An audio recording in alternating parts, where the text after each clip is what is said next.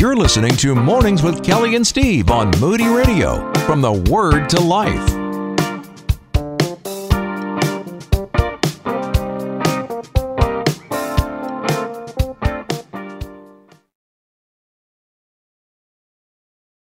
We are being joined by Mo Aiken. She is a New York Times best-selling author. You know, we've had her on the program a couple of times before. You may remember Sex, Jesus, and the Conversations That the Church Forgot. And now she is back with a new work that is called Fully Known, The Invitation to True Intimacy with God. You heard her on the program last week. She's rejoining this morning. Good morning to you, Mo. Thanks for rejoining.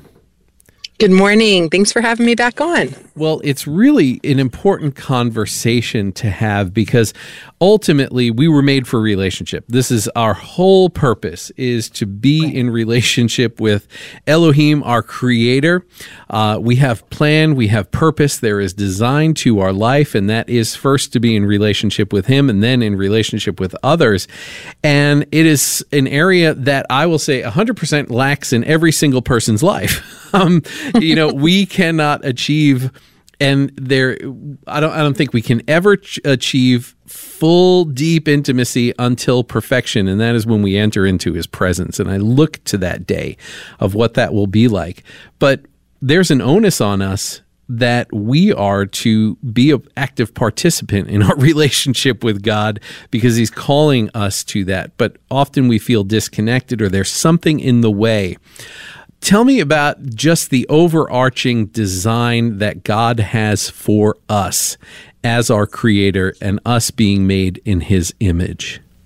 Yeah, I remember when I was sort of fleshing out fully known, it had to begin really with like the origin. God really gave me pause to explore, where did you truly begin? What was my original design? And, that doesn't start at, well, I was born, or, well, I'm just a sinner. It doesn't start there. Where it begins is in the garden. God's original design and intent for himself and mankind, which was the epitome of his creation, male and female alike, formed to complement, to reflect him, his spirit to the world, like in the natural. It began in the garden, in this place of intimate oneness with God. And yet what happened there, right? The enemy entered in and deceived, and we chose to choose for ourselves, really. We chose to be like God, to be our own God, and we know the story from there. Everything brought separation and chaos and deception and sin, and it pulled us out of that perfect place of intimacy. But if you look, even, we talked about this last week, at the gospel prophesied as far back as Genesis, you see that the man is to leave his father's house to go and retrieve his bride, and the two become one flesh. And together they are naked and unashamed. And I'm like, wow, Lord, this is the gospel. Because Jesus left the heavenlies with you to come live a perfect life, to make a way for the bride of Christ, which is the church, by his grace, by his blood, to be unified again with you. And together, as we know intimacy with the Lord, intimacy with Jesus, we get it in the marriage model, right? The relational model. We two become one again. And I think what's so interesting is that in Genesis, it talks about, when Eve realized, when Adam realized they hid themselves, right, behind the fig leaves. But in the passage, it says, and the two become one, and together they are naked and unashamed. And I'm like, wow, work of the gospel. Well, redeemed intimacy. Go ahead. Well, I was going to say, that redeeming of that intimacy and that reconnection is spurred on where you jump off to really set the stage for this is one day we are going to come face to face with Jesus, And there is going to be a circumstance that we are going to face, which may not be what we are after. And we find that in Matthew 7:21-23. Tell us how you were wrestling with that and the agitation that each one of us, we do feel in our spirit when God is calling to us. But this is a scripture that holds a lot of promise, but there's also warning in this particular passage of scripture. So why Matthew 7:21-23? Why is this so important in the context of that restored relationship with God? Well, I think it shows the ultimate heart of the gospel, right? Because in Matthew 7, the people are making argument for the things that they did. Well, did we not cast demons? Did we not prophesy? Did we not perform miracles in your name? And all of these things are good. All of these things are fruit. All of these things make evident the Holy Spirit at work in us, right? But ultimately what Jesus said to them was, but I never knew you. I never knew you. And so what catches me in this scripture is that the whole of the gospel stands on this knowing, this redeemed intimacy, this oneness.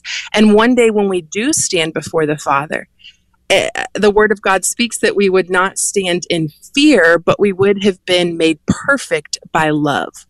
And I know a lot of the times when I was claiming to be a Christian, but kind of living as I pleased or allowing the things of the world or sin or shame to grip me, there's that wrestled thought with like, what is going to happen when I die?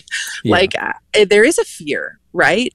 Because I think there's an awareness that there's separation.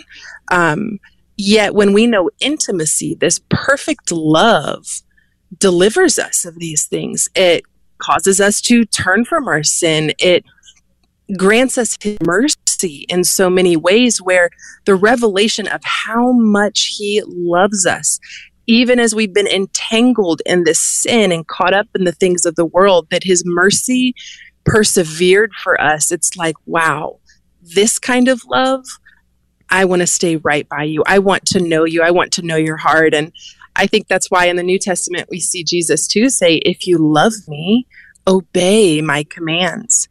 He is never going to force us. He's never going to bend our will and force Himself upon us. But the revelation of His mercy and His grace creates this love that makes us want to abide, makes us want to stay, right? I think often of the scriptures of draw near to me and I will draw near to you. When my husband delights in me, when I draw near to him, there's something that shifts in my heart. I can find all the reasons in my mind why he shouldn't love me, why he should be fed up with me, why I'm not worthy. But when I draw near to him and he just delights in that connection, I'm like, oh, my heart has changed. You're so kind. You're so good. And that's really what our intimate relationship with the Lord should reflect. Well, you talk about this point in which you did not feel that deep, intimate relationship with the Lord. And you describe it like this. You said, I remember sitting in the dark of my daughter's room one night at the culmination of my going, and my fatigue and my frustration just overwhelmed me. And you say you whimpered, God, where are you? Have you somehow departed from me? Have I missed you? And I think we all come to a place, and many of us have been in this place. Many of us are headed toward this place right now. And it may be hours away. It could be weeks or months away. But we are all going to come to a place where we have to face that we simply can't do life alone and apart from God's design, which is to be in relationship with Him.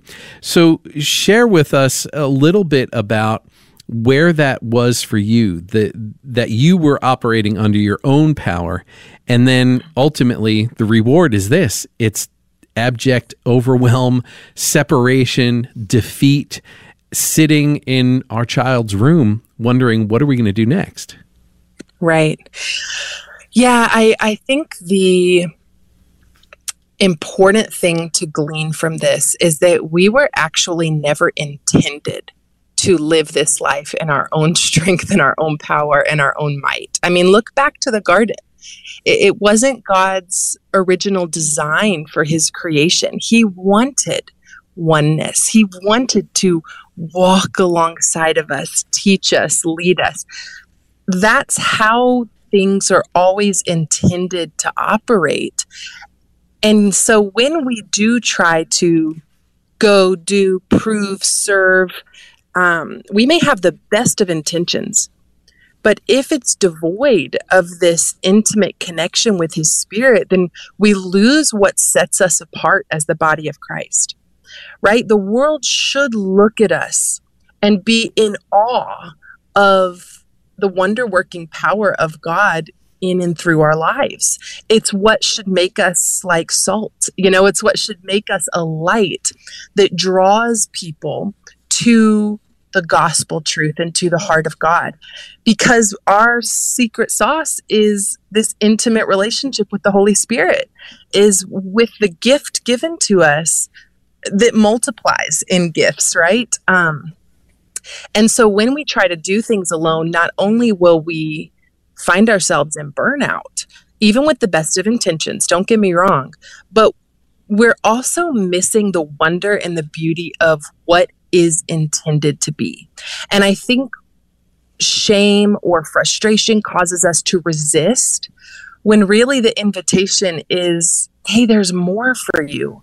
And that more, that invitation to really wrestle with that is agitating. I think I write about in my book, it feels like spiritual puberty when when the Holy Spirit starts to open your eyes to these things, because it causes us this agitation of, wait, is there more?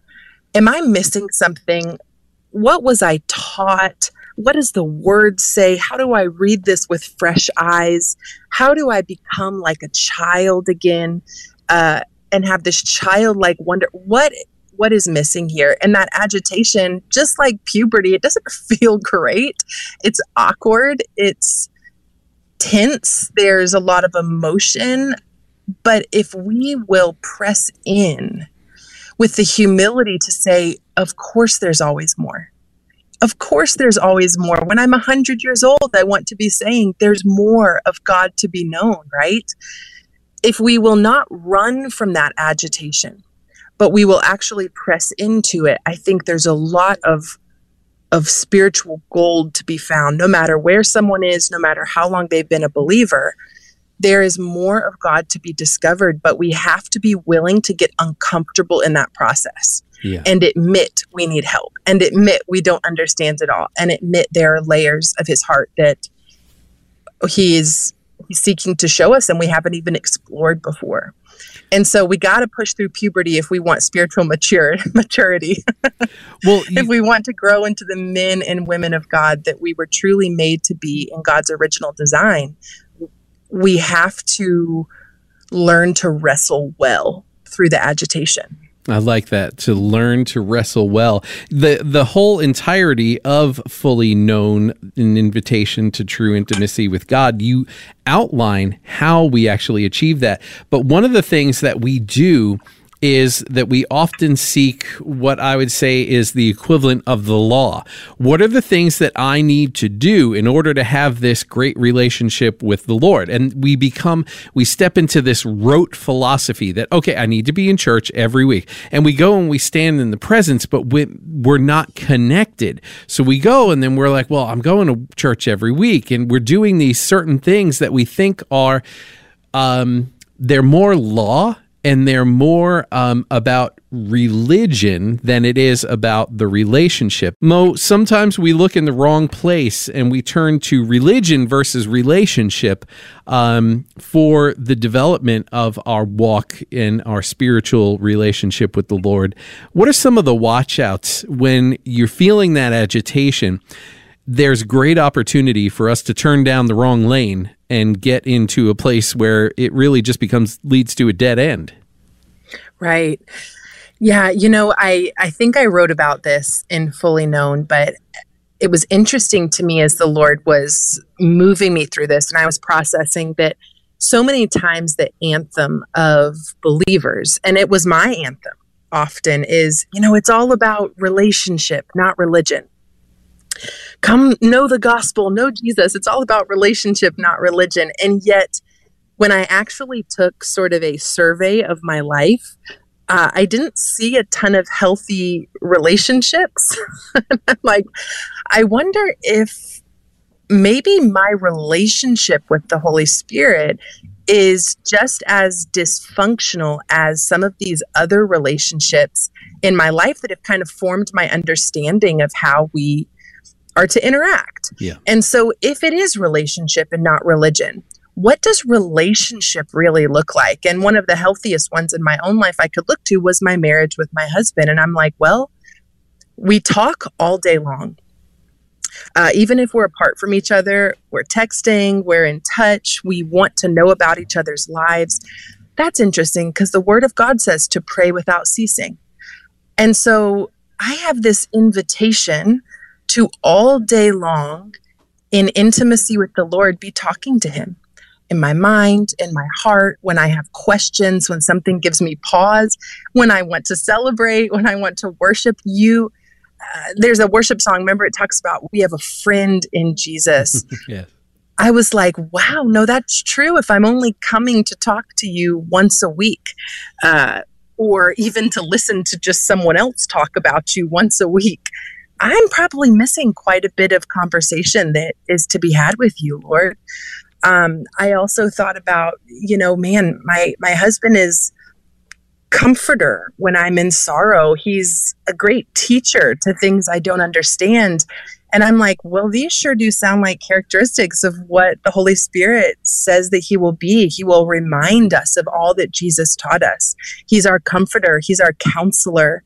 And if we take the bait that this is a once a week going to a building and maybe celebrating a few holidays and thinking that that is going to be the sustaining fire in our life, then we're just missing relationship. Sure, there is beauty to gather with the fellowship, to not forsake the fellowship, right? There's wisdom in the fivefold ministry, in people who are in places of spiritual authority pouring into us. I'm not discounting those things, but we won't stand before the Lord behind our pastor. We won't stand before the Lord even behind our spouse.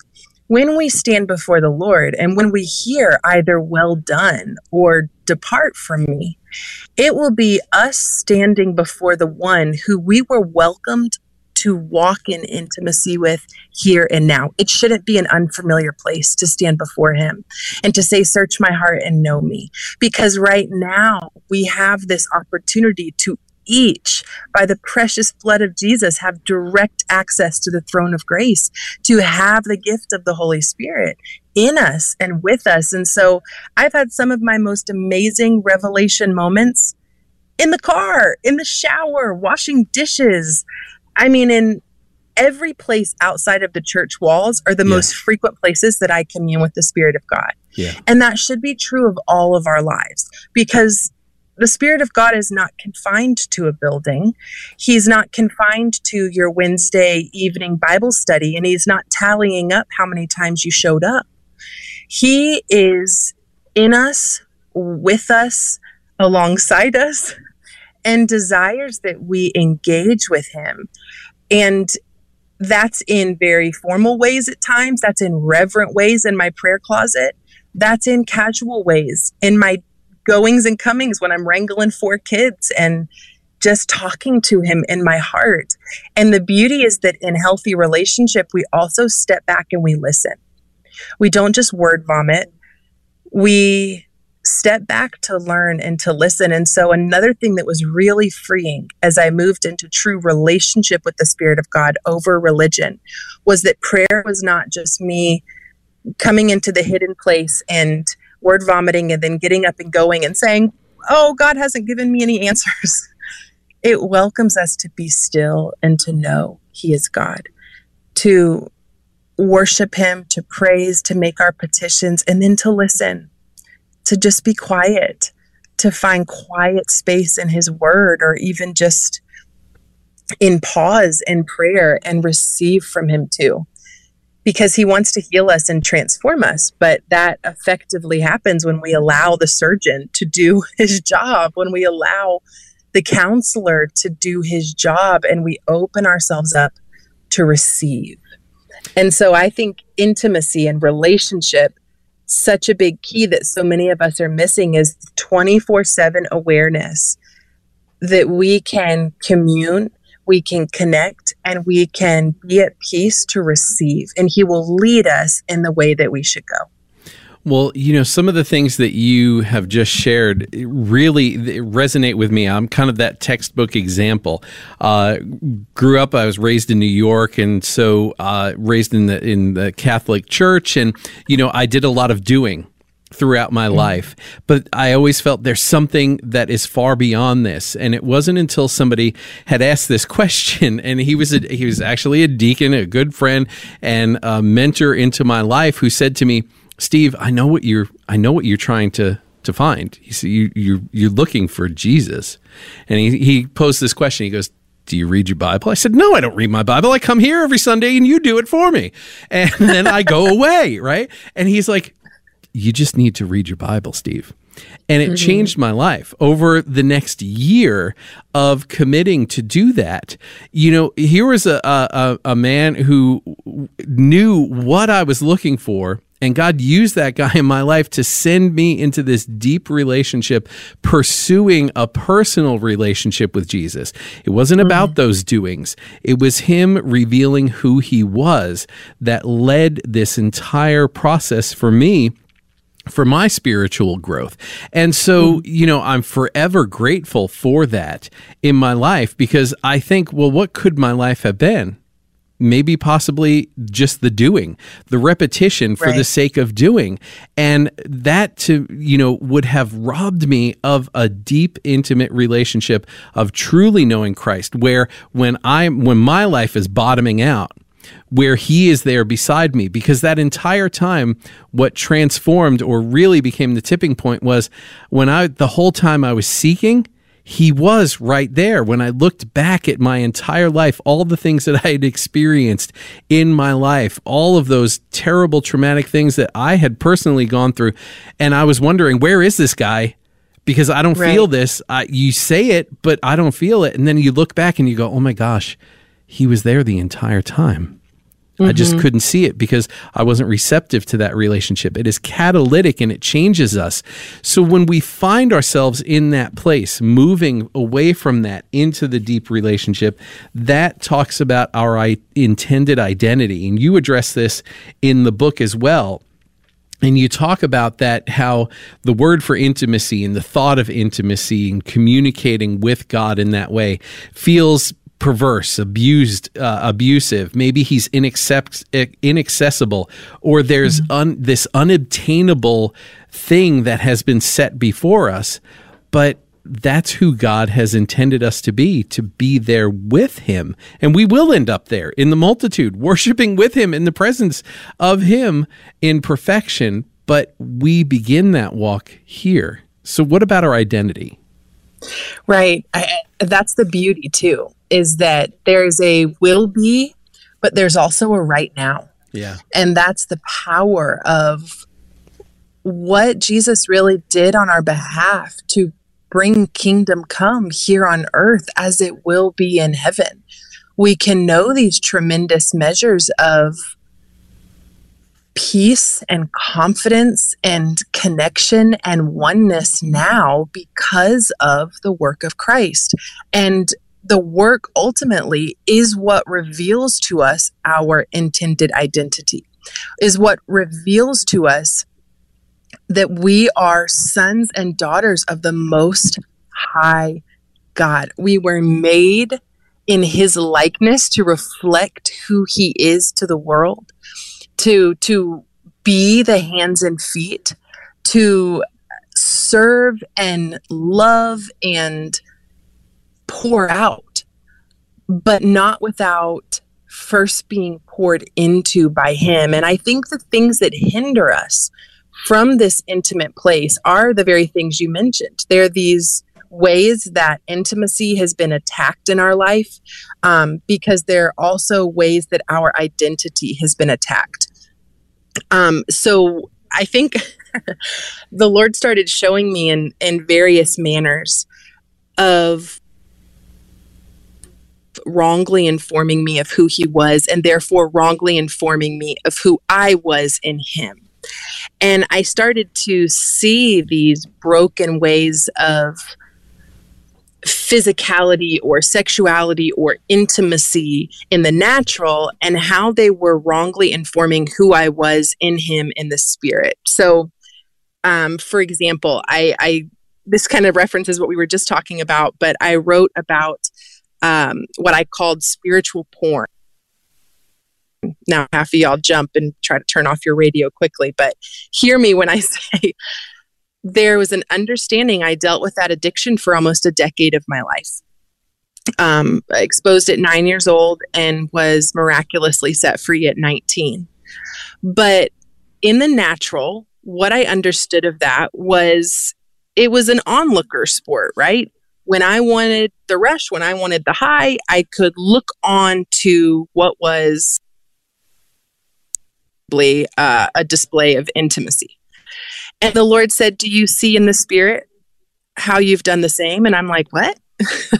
And he was like, you want the move of God, the high of God, the rush of God. You want me to move in accordance with your desires when you want it. And you look on to the intimacy of others with me. Oh, that person hears from God. Oh, that person is so set apart. Let me just sit and watch and think that because I felt something, then I engaged with you. Yeah. But just like porn leaves us barren, so spiritual nature of that does the same. He was like, that's not actual intimacy with me, right? You're onlooking when really I'm saying, you are my bride. I want you to know me. And I desire to know you. And that's not going to look like looking on to someone else's to look like engaging in our own. Yeah.